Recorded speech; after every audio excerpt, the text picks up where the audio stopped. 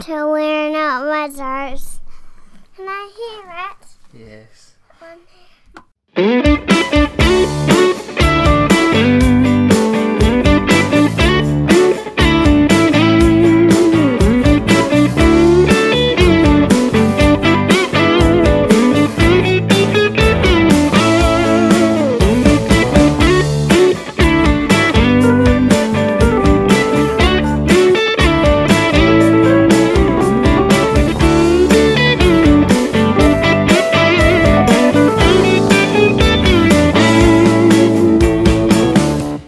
Hello and welcome to another episode of We're Not Wizards. My name's Richard.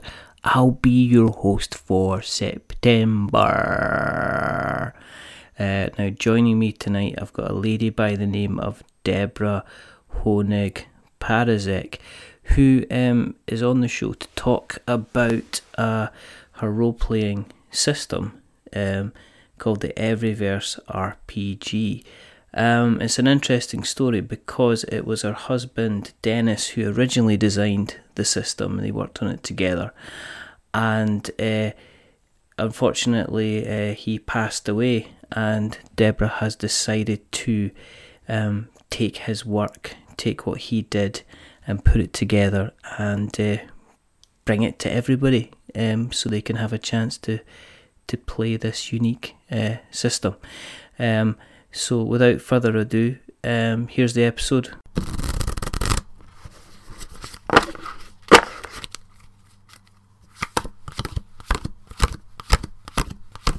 How long have you been doing this for then?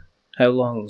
And I got laid off in December of 2014 from my last corporate job where I was an IT professional. Mm-hmm. And I guess it was about mid-2015 when we had a role-playing gaming reunion with my old gaming group, that group my late husband and I had back in Iowa, and the children of two of the guys in there. And we had a great weekend, played for like 19 hours and had a fantastic time. And I got home from that and I realized, oh my God, I have a product. I can try to get this out the door. So I guess since mid-2015 is when I started pulling things off of the CDs that thankfully I backed up before I got rid of the computers that we used to use, and started making the books and getting out there and doing everything, promotion and so on. You've been into kind of like the role playing kind of stuff long then. I mean, if we set the way back clock, were you kind of like I guess the kind of nerd stereotype, kind of poring over books and stuff like that? My late husband was the nerd / geek, especially when it came to gaming. He got into it in the 70s sometime, right. With the little white box of the TSR books, Dungeons and Dragons, and I didn't get into it until 1981. When I really, really, really, really wanted to play a Star Wars adventure. And this was way, way before any of the actual Star Wars stuff came out. And Return of the Jedi had just come out. It had. No, I guess so it was 83. I'm sorry, 83. Yeah. And so I really wanted to play an adventure after seeing that movie. So we used our rules, and Dan came up with an adventure, and I was hooked ever since then. So I finally started gaming with the rest of the group, and I was the only wife that would join in. So our gaming reunion was in 2015 was 9 guys and me. Did you hold on to everything that you had then? I mean, did you? Pretty much. Are you a bit of a hoarder when it comes to the kind of like your RPG history, kind of holding on to things, and kind of do you keep like your character sheets and things like that? I have found the character sheets, and I think most of everything that Den left behind, which is we've got gaming logs from all the campaigns that we've done over the years, all of his work, some of which I found like world creation after I'd already gotten our first book out the door. All right. And so I was like, V2 and or a World book, which I've heard that folks really like.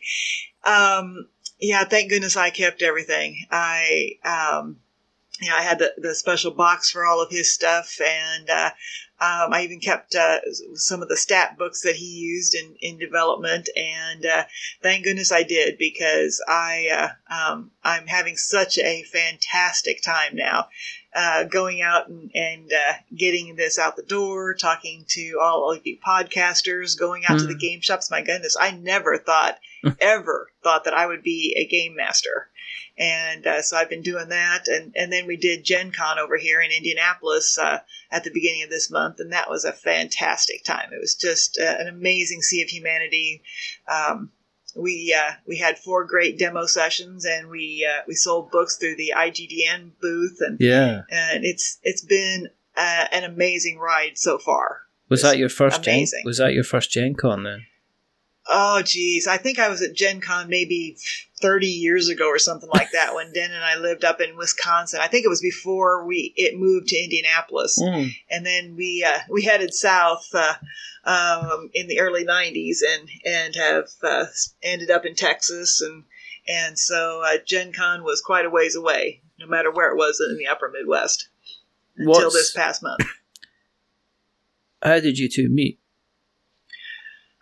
Oh, gosh, how did we meet? How did you meet? Because this isn't just about I mean, it's the role-playing, but it's probably the real-life stuff as well, I think, is going to be. Indeed. Yep, there's always a story behind it. And my story about the Star Wars thing is how I got into role-playing gaming. How Den and I met. We met in college, and I was dating another guy. Yeah. I believe his name was Steve, and we ended up at a party, and Dennis was late getting there because he couldn't find his girlfriend at the time. Wow. And so then they finally showed up, and I don't remember exactly the scoop in the party. This was like 1979 or something, so I barely remember it. And Den said that the first time he saw me, he knew that I was going to be his wife. And I thought he was a bit of a dork. Did he have his D&D books under his arm? Did he have his Dungeons and Dragons? Did he have a staff? No. Was he dressed like a wizard? No wizard, but he did have some kind of unruly red hair, and really? He was kind of skinny. He kind of looked like the classic kind of geek guy, and he did fill out in his later years, but he was pretty thin when we met. And let's see, what else? Oh, yep, I kind of thought he was a dork because he couldn't find his girlfriend, and they were supposed to come to this party. And then we got together after that, and the rest is history. We had been together for over 25 years, and then 22 and a half we were married. Anyway, yeah, he passed several years ago from cancer metastasis. We thought he was fine, but then he left me this treasure to bring out to the world, and I'm so honored to do it. Did you continue to play kind of while you were kind of married? Was it something that you would sit down with a group of friends? I mean, you mentioned you did the reunion, but was kind of the role playing scene, was that a big part of kind of like your married life? Was it something you met kind of once a month with the friends and stuff like that? It sure was. For a while, he did it mostly with a couple of other guys, and then I did finally join in. I finally got confident enough. So we played, he as the game master, me as the player, for a while until I gained more confidence, and then I joined the main group of our friends Jim, Rich, and Dwayne. And then we played for years after that, pretty much weekly. And Den and I did move south, but every time we would go back to visit the relatives in Iowa, we would always get together and play. Since he's been off this plane of existence, I hadn't been playing, no, and until I finally realized that I had this treasure to bring to the world. And so I'm now finally getting back into it and getting out there and reconnecting with all the gaming culture and the gaming people. And it's been really great. I do definitely feel like I'm in with my people, my tribe. Was it just too difficult to kind of go through the stuff? Was it just like far too many memories that anytime you kind of went through a book, it was like, damn, here we go again kind of thing? Was it that kind of It was,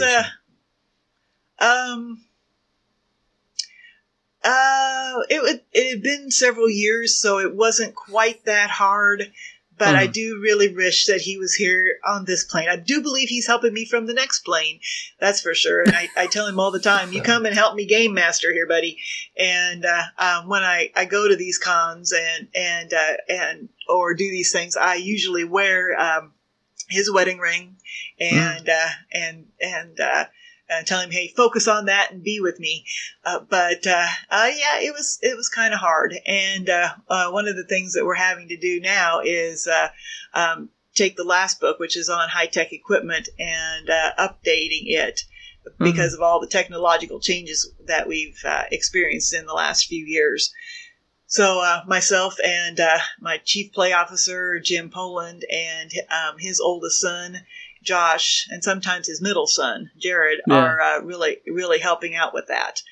Josh and Jim also came to Gen Con and helped me run games up there. And so I'm very, very grateful for all of their help.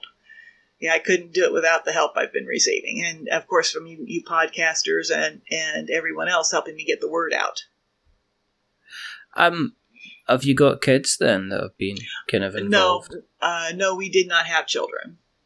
Right, okay. So this is kind of like your legacy to kind of give out to the world in this format of this kind of this role-playing game. Let's talk a little bit about kind of Everyverse. Was it something that you started together? Was it something that Dennis kind of started off himself and kind of took you to one side and went, Deborah, what do you think of this? What's your thoughts on it? How did it kind of come about? Well, as I understand it, this was a little bit before I joined the group, but definitely Jim and Dennis would read novels, science fiction, fantasy novels, but there wasn't a good rule set out there, for them to use to bring this novel to life the way they wanted to. Right. So Den started off when we were in college back in the late 70s and early 80s working on this. And I guess that this friend of ours, Jim, was the original player, and he and Dennis would go to the college planetarium. And they would play there. So where else, what a great place to play a space adventure, sitting there looking up in the planetarium.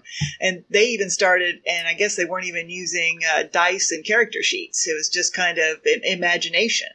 And then Dennis started working on the rules, and then it became more of official play testing. And yes, he shared all of this with me after we got married in the early 80s. And it was just amazing watching him work on this. Unfortunately, sometimes I wish I would have paid closer attention. I really had to pore over the books now and really try to get a good understanding. There are a couple things that I still am a little weak on, but in most of our adventures, especially the one-shot demos, I've been kind of skating by on the aging and so on. And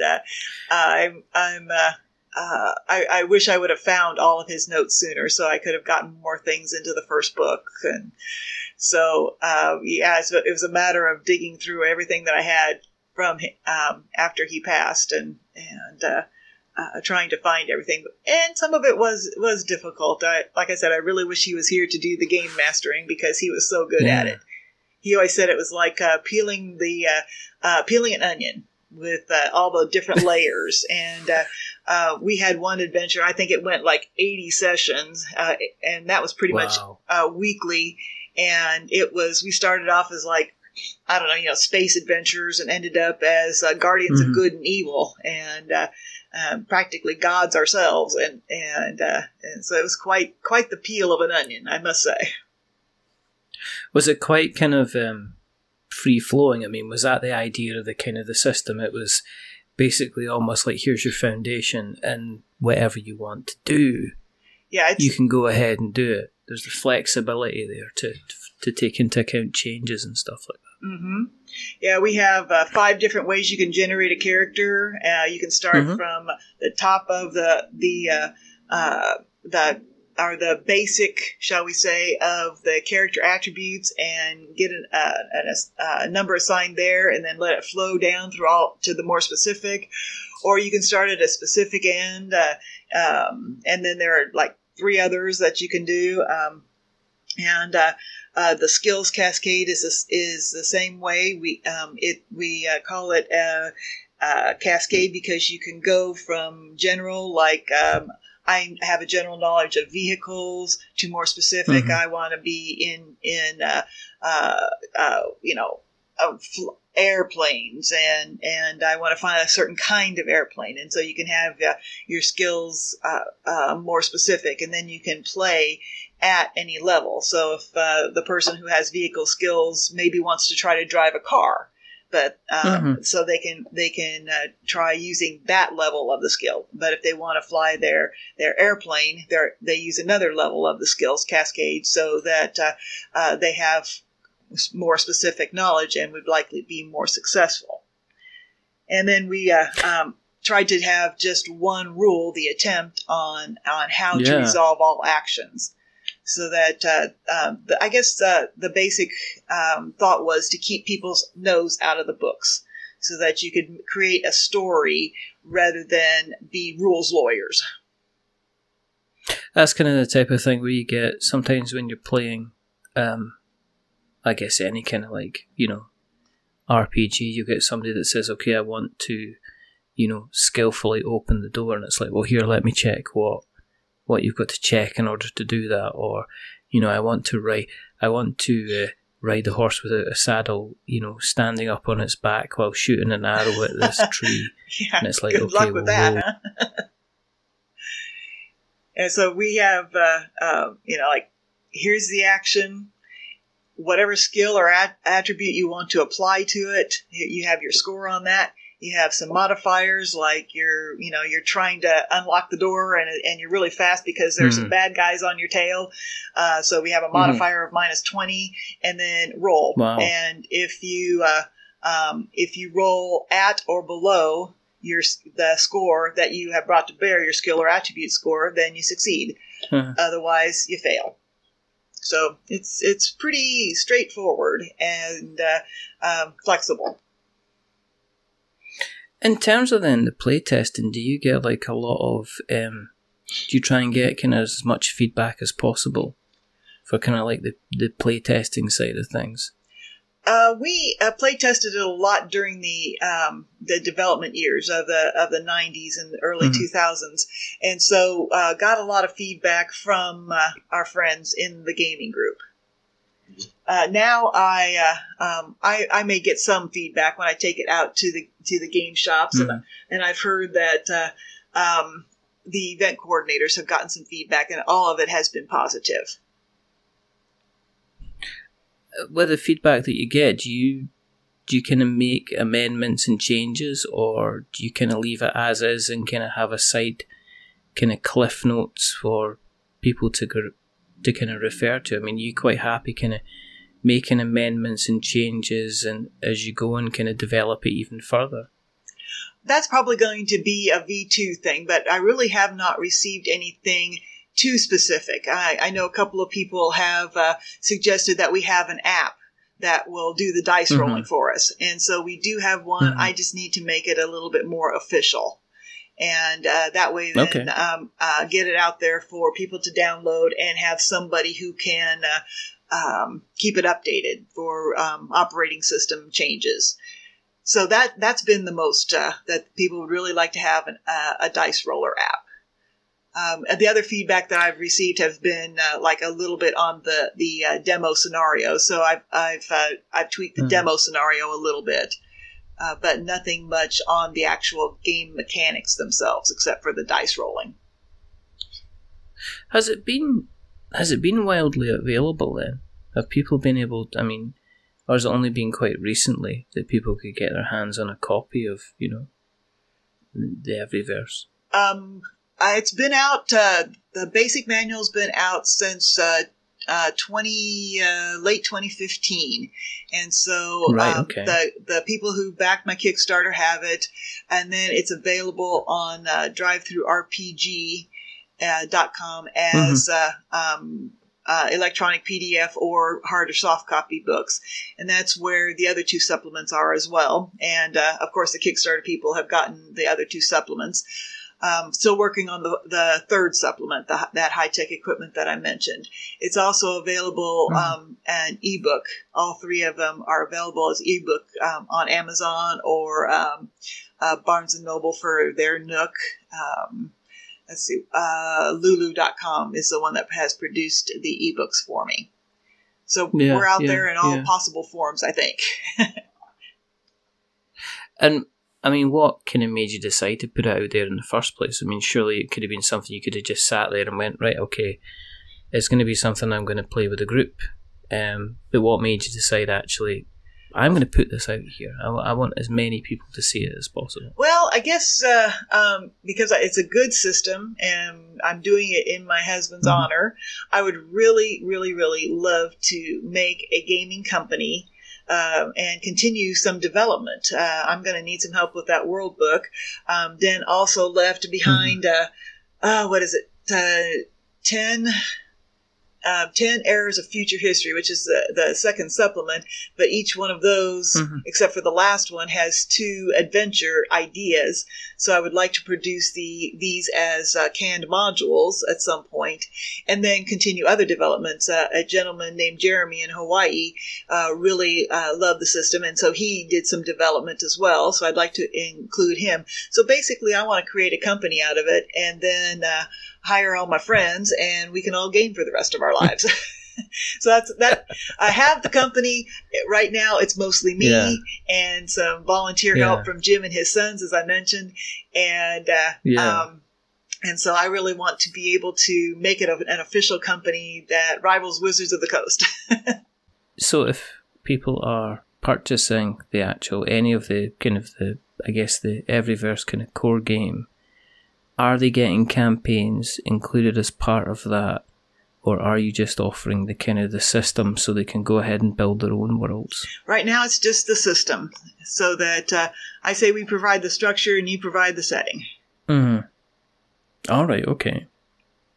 So it allows then, if somebody wants to play through kind of like a Star Wars game, then they can use your system. If they're wanting to do, if they're wanting to do a Lord of the Rings thing, they can do something. If they're wanting to do like a bank heist, then it's the ability for is it the flexibility that you're offering then, that people then can go ahead and they can take any setting that they want, but it's allowing them to kind of bring what you're offering to the table then. Right. I heard someone might want to use it for a John Wick type campaign. We have one demo that I've been taking around to the game shops and cons where the young people are, the characters, I should say, are young people, and they are in a Earth-like near future world where they have the possibility of psychic abilities, but they don't know it yet. And so they are kidnapped to help them manifest their powers by a nefarious organization.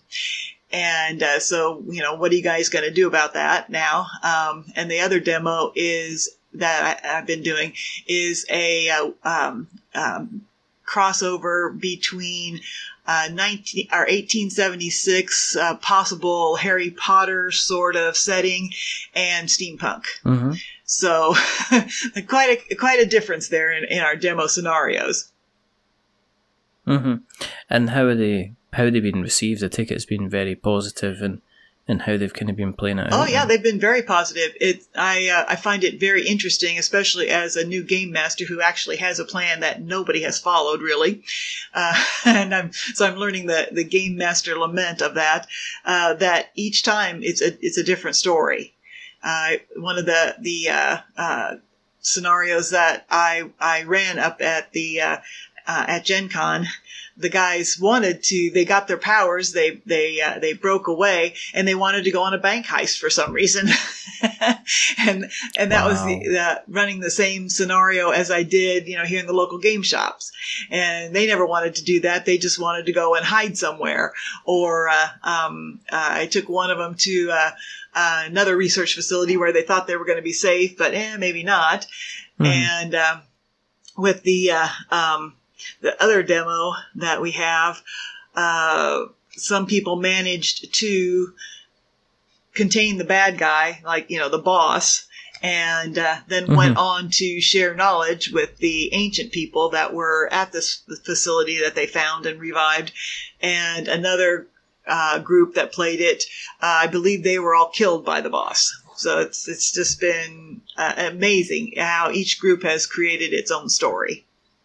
Has it been strange being on the GM side, actually having to kind of help direct and control stuff? Has that been an awful lot out your comfort zone now? Oh, that's pretty well outside my comfort zone, yeah. Especially as former IT professional, I'm used to the cubicle where I sit and do my little programming, and I meet with the users on occasion when I have to, or go to the meetings that are necessary. But this is a whole different world, and I'm loving it. I'm absolutely loving it. I never, ever thought that I would be a DM and then our Game Master GM, and then actually love doing it. In fact, just did it yesterday. We had one of the local game shops had a convention within their store, and so I was out there presenting it and played with two different groups, and a totally different experience with each of them. It was fun, loads of fun.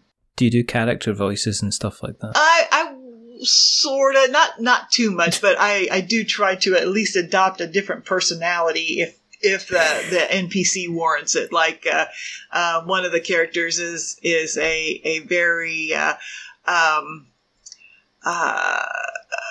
self-confident, charismatic gentleman, and so I'll try to adopt maybe his haughty yet charming attitude when I would talk to the players. Or at this point, he's not so much talking to the players as he's talking about them in front of them. All right. And is that must be kind of pretty far out of the comfort zone, because if it's a convincing game, I know you get some people that just, they kind of play it quite straight-laced, and they just say, okay, well, you've met this bar owner, or here's the guy that runs the tannery, or here's the person that's the head of the IT infrastructure, and this is what you've said to you, kind of thing. And they kind of, it takes, I think, a specific type of person to really kind of act out those roles. But on the other side, you do get people that are kind of going with kind of full bravado. And I guess if you're trying to get people at the end of the day to jump on and buy the system, it's almost like, well, you have to, I can take it, you have to provide this extra bit of characterization, I guess, to provide the excitement and to get them kind of invested in it as well. Mm-hmm. Yeah, I do try, especially with the researcher who is part of the teen scenario, give her a little bit more life than just telling, basically, show rather than tell. And so I'll try to, give a little demo about, her hands might be shaking as she tries to give them an inoculation or something like that. And so I do try to provide a little bit more and not just tell them, okay, this guy is talking to you and says yada yada, and do you believe him or not? Yeah. And so I'm still working on that. What's the community been like I mean, how have you found it? Kind of stepping out, out there about 4 or 5 years ago. Was it fairly welcoming? Have you found it kind of easy or kind of difficult to kind of introduce the system to people? I found that they are very welcoming. I am excited to be doing it because of that. Like, I feel like I am connecting with my tribe finally. And it was great to apply to and be accepted by the International Game Designers Network, so that my reach is farther than just, basically here in the Houston area. Yeah. And so it's good to, be able to have people that you can discuss ideas with, as well as going out and talking to people about the system. And also, I've gotten into what is it? I guess it's a 501c3 here, a nonprofit. One of the gentlemen who was an event coordinator at a local game shop has started. It's Positive Awareness Through Ludology. And they're taking games into some of the lesser privileged areas of town, and trying to help the young children with gaming to help them develop a positive awareness of themselves, because sometimes the rest of their experience isn't so good, and it's really fantastic to be a part of that.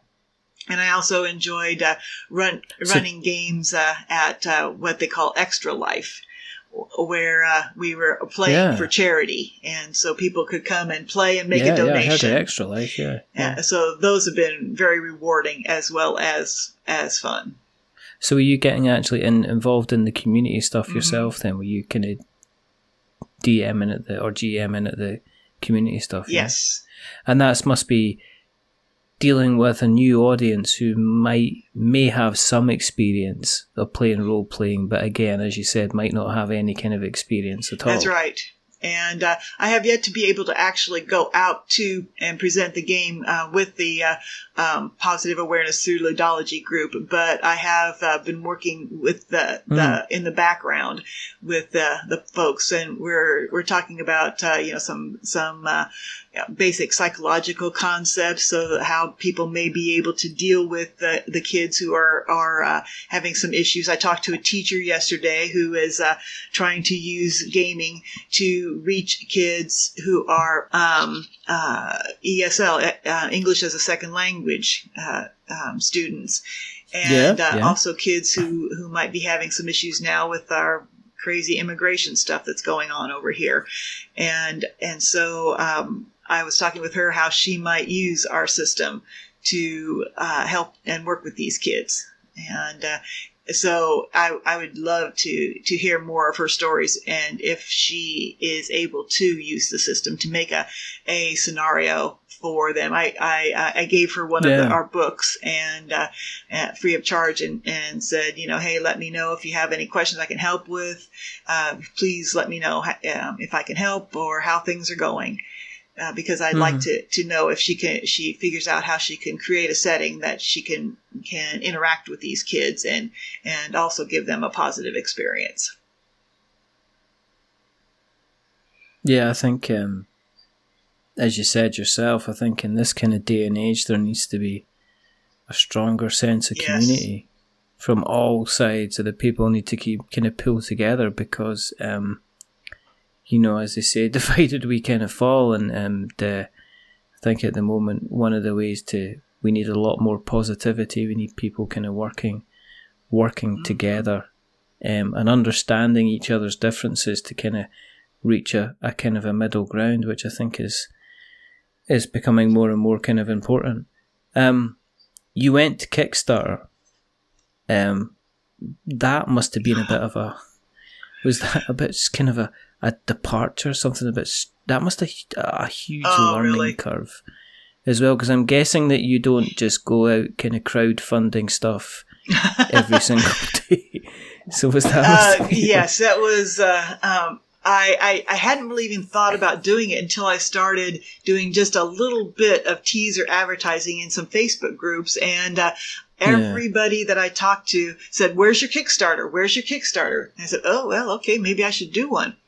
I don't know how many times, I bet it was at least 20 times I recorded the video because I wouldn't like something or I'd tear up at the end. And of course I said stuff about, how Den had developed this and he didn't live to see it published. And it took me many years after his death to get to the point where I could put it out there. And also I got laid off from my job. So then I had more time to focus on it. And so it was a tough video. Even though I had a script written, it was still tough to do. And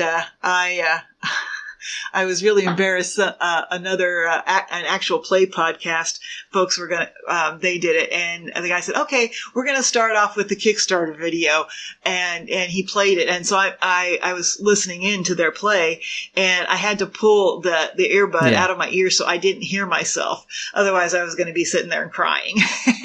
And so I put it back up to my ear. Oh, damn, it's still going. And I put it back up to my ear. Oh no, it's still going. And then trying to and I don't like asking people for money. I never have. And so, even Mom for my allowance and that kind of stuff. Yeah. But I'm happy that I have mostly taken care of all of the levels of the Kickstarter and gotten product out there. We still have the last book to go. And so I'm anxious to do it. But yeah, doing the Kickstarter was something I never thought I would be doing. And it worked. I'm very grateful that it worked, but oh boy, yeah, it was tough. And then to figure out how to advertise it and try to get the money and you have to get it fulfilled in a month or you don't get anything, and you have to fully fund it or you don't get anything. And so it was stressful, but I'm very grateful for the response that I did receive. Were you surprised at the response that you get then? Because, normally nowadays you hear on Kickstarters there's like so much work to do and you need to be almost like a professional marketer to kind of get traction. So you kind of put out where you kind of like, well, if it happens, it happens. If it doesn't happen, at least we kind of tried kind of thing. Yeah, I put it out there with the hopes, and I had some professional help with it. Personally, I'm not sure I would recommend the professional help because I'm not sure they hit my market, and so finding the market was difficult. But like I said, I had everybody asking me for it, and I do see that quite a few posts of people will be coming up and saying, "Oh, hey, new Kickstarter! We're going to interview the folks with this new Kickstarter." And that was, I think, where I was the most successful.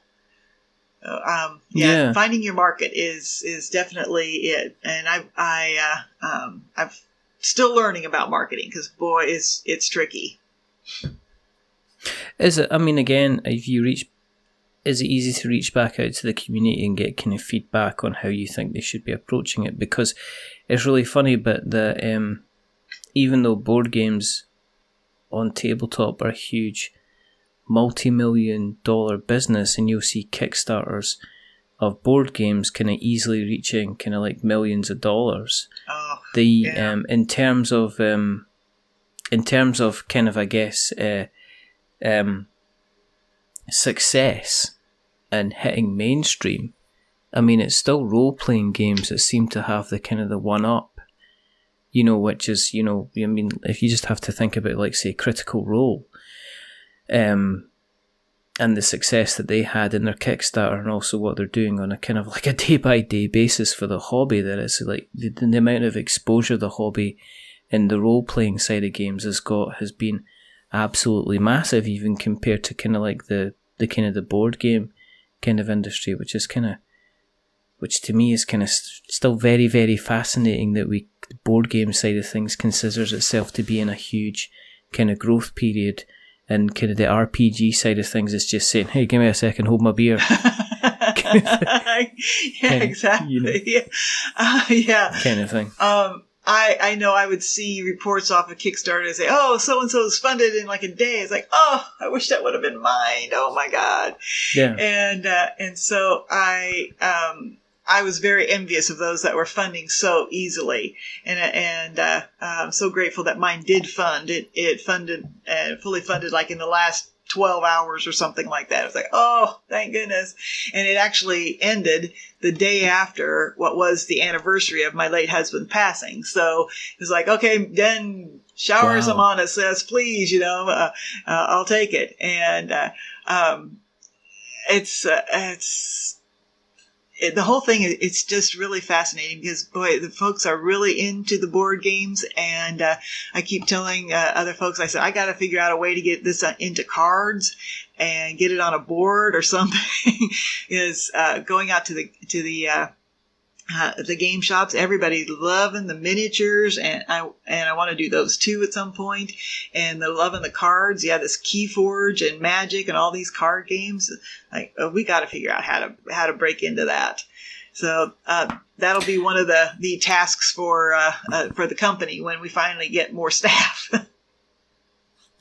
Are you going to be generating or making a Heathcliff miniature? No. He is definitely our chief barking officer, and he has retired to the bedroom now because I'm talking with someone else. Is he jealous? He's a jealous dog. I think he gets annoyed sometimes, especially on our walk. If I want to stop and talk to somebody, it's like, oh, geez, we're stopping and talking because Mom's got a blab again. So he'll, okay, I'll just sit down here and try to be patient. Sometimes he will stand the entire length of the leash plus my arm away from us and with his back to us. Like, oh, I get it. Yeah, you want to go. But you're going to have to live with it. Making his opinion strongly felt. Indeed. About the entire interaction system. Yes, he is. But yes, I'm sure that if we have a miniature, there will be a Heathcliff miniature. He's just too cute to not have a miniature. And he's a cute dog. He looks like a good dog. He's a very good dog. And there is the We Rate Dogs Twitter account, and I think he would definitely get 14 out of 10. Oh, thank you. Just because he looks like a cheeky little chappy. Yep. As he would kind of say. Yeah, he definitely knows who rules the roost, and I just pay the rent. But I tell him that, and I tell that to other people too. But a spiritual intuitive told me that my late husband sent him to me. Because he couldn't be around me as much as he would like to be. And so Heathcliff is my family, and he's my soul guide and teacher. So he can be a little cheeky. I'll give him that for the burden that he has been given. I think that any guide that takes you through your life has a complete right to be a bit cheeky at you. Indeed. Kind of now and again, to be perfectly honest, Indeed. You got to have a bit of fun as well as the kind of the serious kind of stuff as well. Do you get a chance to kind of play games yourself regularly then? I mean, have you kind of touched into the board game side of things? Are you still predominantly doing kind of role-playing games? I mean, are you getting a chance to do anything like that? For the most part, it's been me putting this out and being a game master right now. I have not gotten into just going over to the game shops and playing something else. I think I was when I did Comic Palooza here, I watched some folks play the latest version of Paranoia, and let's see. Watched a few people play Keyforge one night at another shop. So mostly observer of other games and game master player of this. I did play up at ours at Gen Con. We didn't have we had only two for the 2:00 session of at one table, and so. Jim, who was the game master at that session, tossed a character sheet at me and said, "Play, okay, no problem." Okay. So I think I did a really good job of not giving away the scenario since he was playing, he was GM in the same one that I have been doing. So that's been mostly my activities in the gaming world these days. Are you tempted to go out and try a couple of other kind of things? Are you solely concentrating just at the moment on kind of on getting Everyverse kind of everywhere? I'd have to say I'm concentrating on getting it everywhere. Okay. Well, I mean, that's absolutely. Yeah, I was going to say no offense to anybody else and their game products, but it's a lot for one person to be doing, because I'm doing pretty much everything, and I'm like I've said, I'm so grateful for the help that I have been receiving. It's a lot to do, and I'm happy to do it. I've been having such an amazing time doing it. And I remember when I first said I was going to do this, Jim asked me if there was any market left for this. So I started looking around. Yeah, it looks like it. And now I'm finding out as I keep going along, it's like, oh my God, there are all these podcasts and actual play and interview and playing out at the game shops and all the cons. I said, I think we've still got a market for this. Very much so. I'm always eternally surprised by the number of kind of playing, live play kind of role playing podcasts that are out there, and they're always really, really good fun, because you get to know the characters after a period of time. There's one that I listened to, which is kind of finishing up at the moment, their second season, which was a quest for Magic and Steel. And the games master, the GM that's running that, she was amazing. She was doing voices, she was doing all the different characters. It was fun. You really kind of got to know the people. There's a couple others I listened to. Nerd Therapy being the other one, which is just a group of people trying to get their way through a campaign for goodness knows how long, and as they say, with varying degrees of success.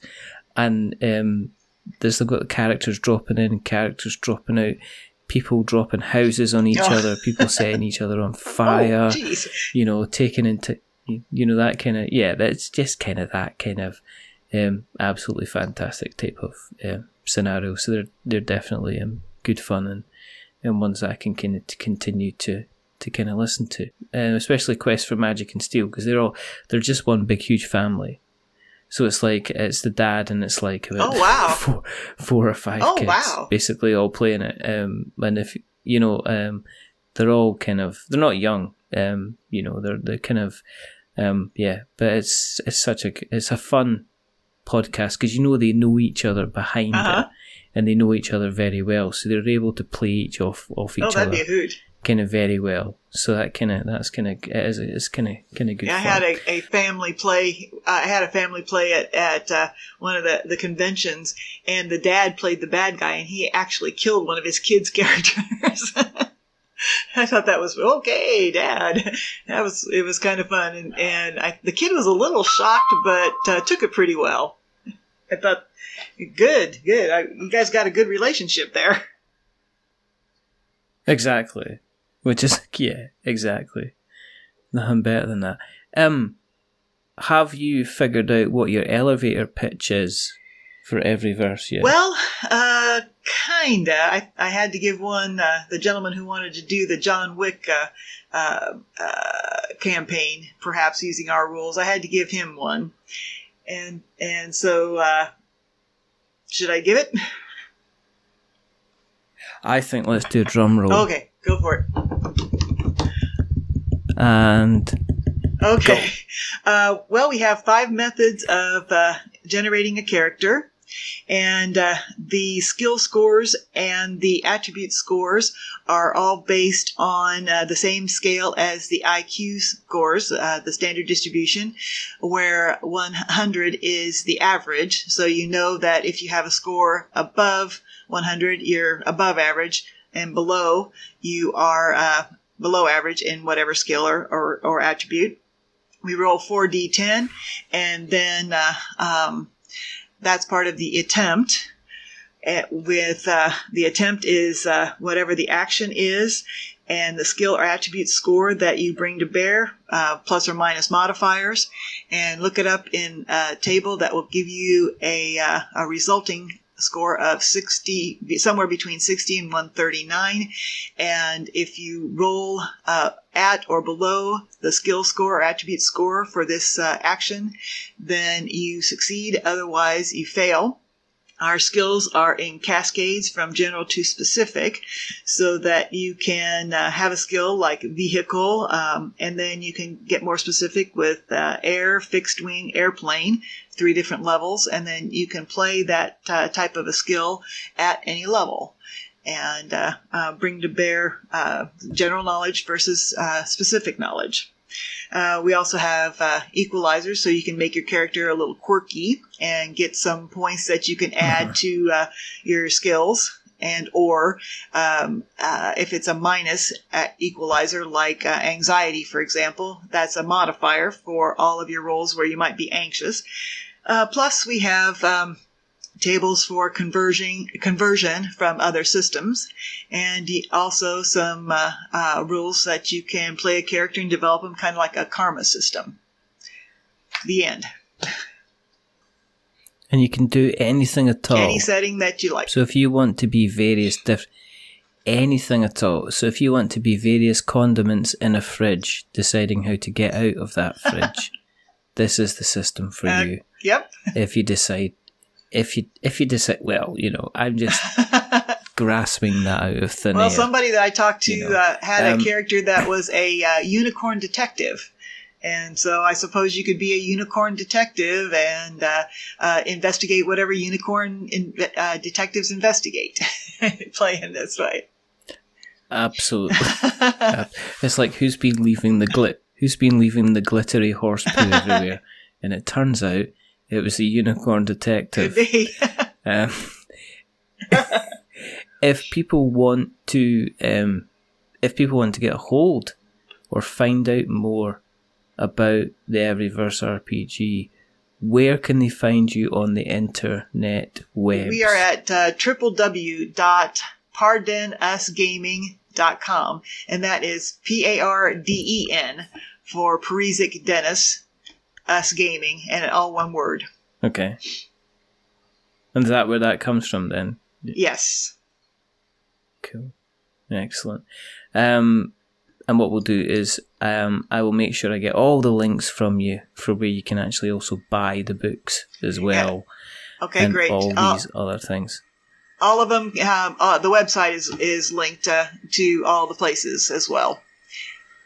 So there you go. Except for maybe Amazon. Amazon. Schmamazon. But we'll make who doesn't know about Amazon? Exactly. But we'll make sure that we put all the links in the show notes so that we have got notes to show. If you good people want to find out where we exist, go to the internet and search for We're Not Wizards and you shall find us. But do it well, because otherwise we might just decide to come out and find you instead.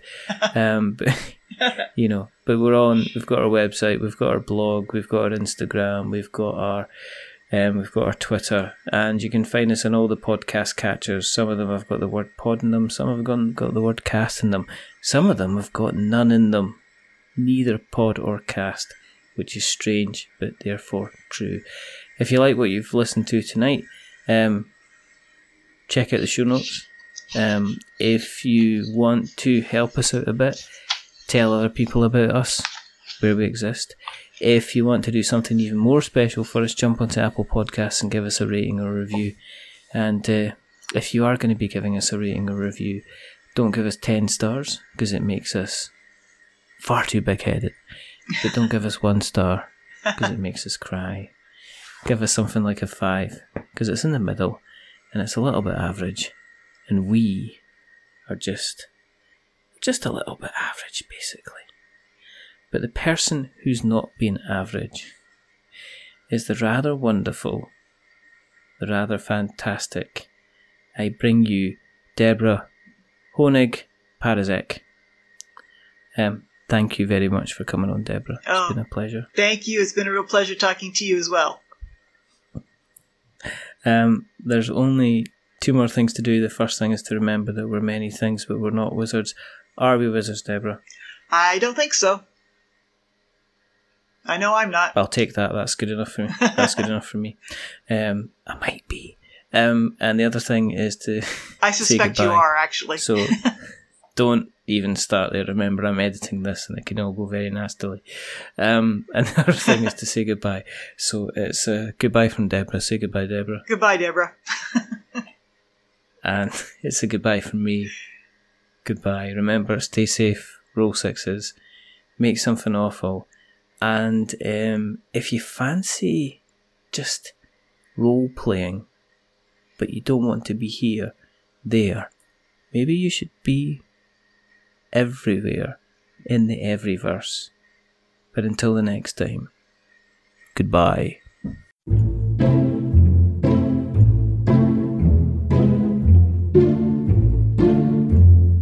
A wizard is never late.